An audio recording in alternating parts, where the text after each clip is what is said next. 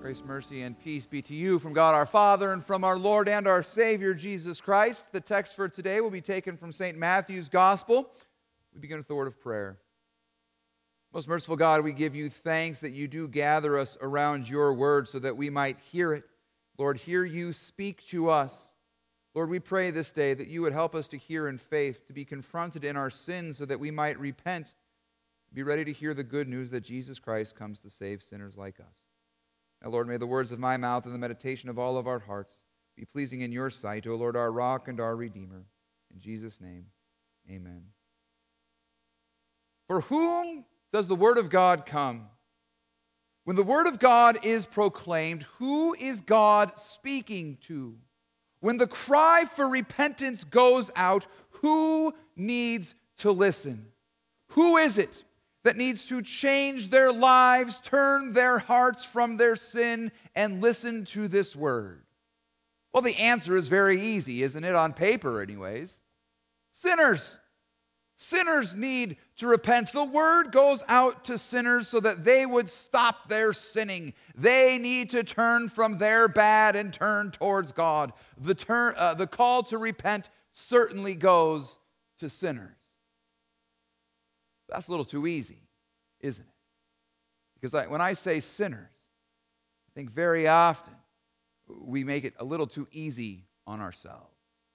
And we do this by categorizing certain people in that category of sinners. When we think of sinners, we think of a particular group of people, particularly those people who are bad for society, who work against love of neighbor, who hear Jesus' command to love your neighbor as yourself and they ignore it, who take what we like to call the second table of the law, that is those commandments from God that teach us to honor our father and mother, not to murder, not to commit adultery, not to steal or lie or covet, who take those commands and step on them and spit on them and kick them away. Those are the sinners who need to repent. St. Paul would speak of them this way in 1 Corinthians chapter 6 when he says, "Do you not know that the unrighteous will not inherit the kingdom of God? Do not be deceived. Neither the sexually immoral, nor idolaters, nor adulterers, nor men or women, I should say, who practice homosexuality, nor thieves, nor the greedy, nor drunkards, nor revilers, nor swindlers will inherit the kingdom of God." Yes, those sinners. Or today, Jesus talks about the tax collectors and the prostitutes. Now, I don't need to explain to you the sinfulness of a prostitute, but the tax collectors might need a little more explanation. The tax collectors were those Jewish people who worked for the enemy, the Romans, against their own brothers and sisters, against their own kinsmen. They would take taxes from their kin and they would give it to the Romans, but they would exact more from their family and then get rich on the suffering of those who raised them. Tax collectors and prostitutes. And the list goes on. I'm sure we can throw any other number of sinners into this category. You probably have your favorite political party in mind right now, because this is also obvious, right? I mean, obviously, these people need to repent. They're living in ways that are opposed to God's word. They're living in ways that are harmful, to themselves, but also to their neighbors and to society. They're being selfish and self-serving. They're looking out for their own needs, and they're not looking to do God's will. They need to repent. They need Jesus. And what's so wonderful is that you find that so often it is they that Jesus saves. For when the law of God comes to them and calls them to repent, they have no pre-existing condition that would suggest to them they don't need to repent. They know it. They see their sin. They are aware that when confronted by the wrath and judgment of God for their sin, it is coming for them. I've heard it once. If I've heard it once, I've heard it 1,000 times. I'm too sinful for God. They know their sins. And yet the call to repent comes to them, that call to turn away from their sins and be received by this Jesus who comes to forgive only sinners. Jesus comes to give forgiveness and righteousness to sinners. And this is what happens like in the ministry of a guy like John the Baptist. John the Baptist comes proclaiming repentance for the forgiveness of sins, a baptism for the forgiveness of sins. And those tax collectors and prostitutes, they came repenting.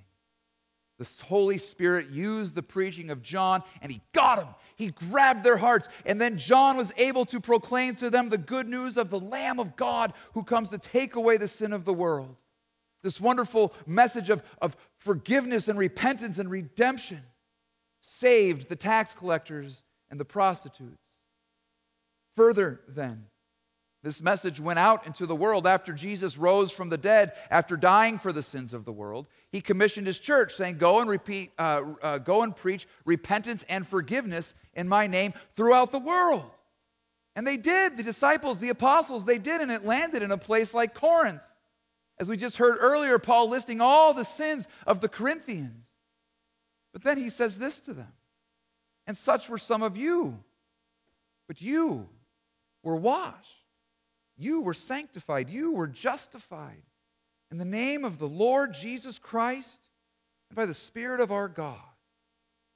That is, Jesus came for those sinners too. The Spirit of God got them and repented them and turned them from their sin to Jesus Christ. And so it is this word of law and gospel of repentance and forgiveness that goes out into the world and brings sinners to Christ.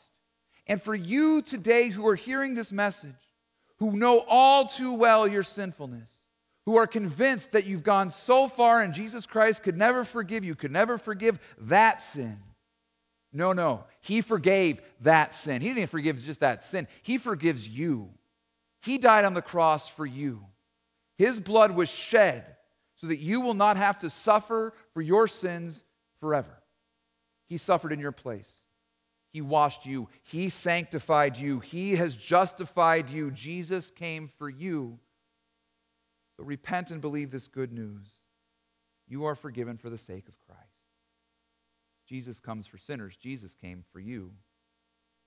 And we all love this, right? Like we rejoice in this. We love this news from that crass, immoral sinner who has turned from their sins into Jesus Christ, who has recognized their salvation, and we love it. And we should, because it's one of the greatest things about this faith, that Jesus saves even the worst of sinners. But if that's all we leave with today from our reading, if that's all we heard in the gospel here this morning, we only got half of what Jesus was teaching us. And we're really only dealing with one half of the group of sinners that Jesus wants to confront today. Because there's a whole other group of sinners that needs to repent. A whole other group of sinners that needs to turn from their own unrighteousness. See, it's all too easy for us to hear the phrase sinner and lump in those people who do immoral and debaucherous things. But there's an entire other group of sinners that spends their time not so much sinning against that second table of the law, sinning against their neighbor, but has a problem with sinning against God. Theirs is a sin, we might say, that is theological, the sin of faith, because they have put their faith in the wrong things. They trust something that is not Jesus. And their sin is not all that apparent. It's not also apparent that the call to repent goes out to them. Because to the world and to the church and perhaps even to themselves when they stare into the mirror, these sinners see anything but. What they see is good-looking, church-going Christians. Jesus explains what I'm getting at here today in a parable about a father who tells his sons to go work in a vineyard. He comes to the first son and tells him to go work. The son says no, but later on goes and does the work. This here is the first group we were just talking about, those unrighteous, immoral sinners who hear the call to faith and come to believe. But then you have this other brother, the second brother that the father goes to, and he says to him, go and work. And this son says, I'll do it. You got it. And we love this guy because this guy looks good. I'll be honest, as a father, I would love to say to my kids, let's go and do chores. And they would say, yes, Father, we are with you. Wouldn't that be amazing? It doesn't happen. But boy, would I love it. That's what this one does. I love the deference here. He goes, go out and work. And he goes, I go, sir. Like, he looks great. He looks like the Israelites at the bottom of Mount Sinai when Moses comes with the law and says, this is what God tells you to do. And the Israelites say, all the Lord has commanded, we will do. Only to go off into the wilderness and do anything but. Jesus says, that's what's going on here. These guys who seem to look so good, when the time comes for them to go, they don't go.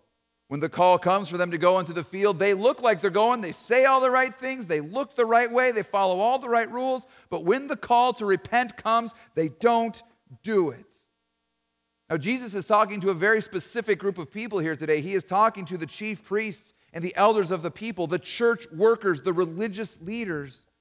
These are ones who had worked to put on a good show, to show that they were not wicked like those tax collectors and prostitutes who were ruining society. They did a fine job of upholding the moral law. They didn't commit adultery, they didn't steal, and they didn't vote for anybody who did. They were those who worked and expected to be paid for what they had performed. And then that nagging preacher, John the Baptist, came along.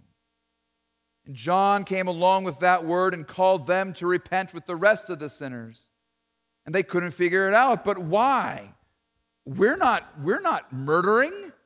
We're not committing adultery. We have our morals in check. We have no reason we can see to repent. And so they didn't. They had no reason, they said, to repent. Except for this, God told them to. The Word of God came for them and told them that because of their trust in the wrong thing, because their faith was misplaced, because of their idolatry, they needed to repent because they were in the same sinful boat as the tax collectors and prostitutes.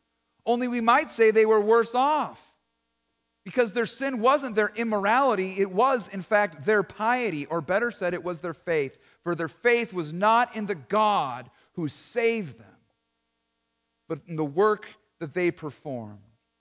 It was not in the word that was preached to them, but in their own performance. Their faith was in their goodness, their church attendance, their own voting record, their own willpower, their own moral decision-making. Those who showed themselves to be obedient to the second table of God's commands were utterly guilty of taking that first table of commands, those first group of commands that deal with our relationship to God, that teach us to fear, love, and trust God above all things. By fearing and loving and trusting, really loving their own obedience. They took that first table of commandments, stomped on it, spit on it, and kicked it away. Their faith was in themselves, and so they needed to repent.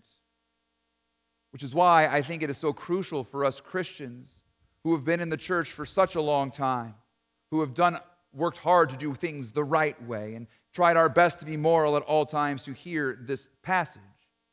For it is a warning to us, and yes, I believe a call to repentance. Who needs to repent? Who does the Word of God come for?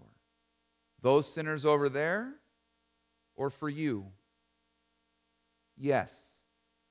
The answer is yes. For all of us in our own way have hearts that are prone to sin. And sometimes I fear that we Christians, when we hear the call to repent, when we are confronted by our sin, when we are confronted by God's law, I fear that too often we Christians are the ones who become the most defensive. And we try and defend ourselves instead of repent. We spend a lot more time looking at other people's sins and ignoring our own pride. You must understand that when the Word of God comes, you have nowhere to run and you have nowhere to hide, for it is coming for you. And it has come to grab you by the ears so it may get into your heart and shatter anything, moral or immoral, that gets between you and Jesus. Jesus will find a way into your heart, even if it means repenting, causing you to repent of how good you are. See, if you don't think you have something to repent of, if you don't think you have sin that needs to be dealt with, then you need to spend a little more time in God's commandments. You need to study the 10 Commandments a little more closely and examine your life in light of them. If you don't think you have reason to confess your sins, then you have to ask yourself the question, why did Jesus teach me to daily pray, forgive me my trespasses? Why does Jesus daily and richly forgive us if there's nothing there to forgive? See, there's a lot of false teaching going around right now. A lot of false teachers out there telling you that you have no reason to repent.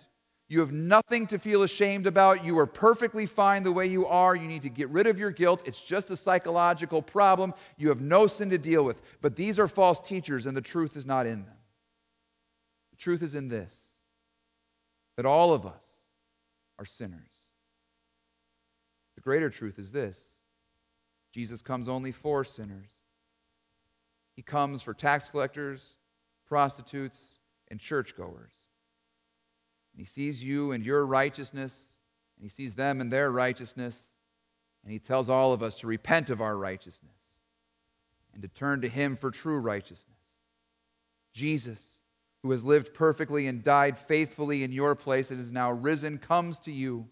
And today he turns towards you and calls you to repent so that you can hear these words. I am the Lamb of God, says Jesus, who has taken away your sins. I have shed my blood for you and opened the kingdom of heaven to you, and you will enter because you are forgiven.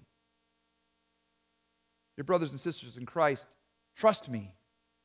Believe me. That whole message, all of it, it's come for you. Amen. Let's pray. Almighty God, we give you thanks for the call to repentance, for the honesty of your word that opens our eyes to the fact that we are still plagued by sin. Lord, we pray that you would give us ears and hearts to repent and trust the good news that Jesus Christ is our Savior. Lord, where we cannot repent, grant us your Holy Spirit so that he would turn our hearts, so that we would be turned and find ourselves trusting in Jesus Christ alone. It's in his name we pray.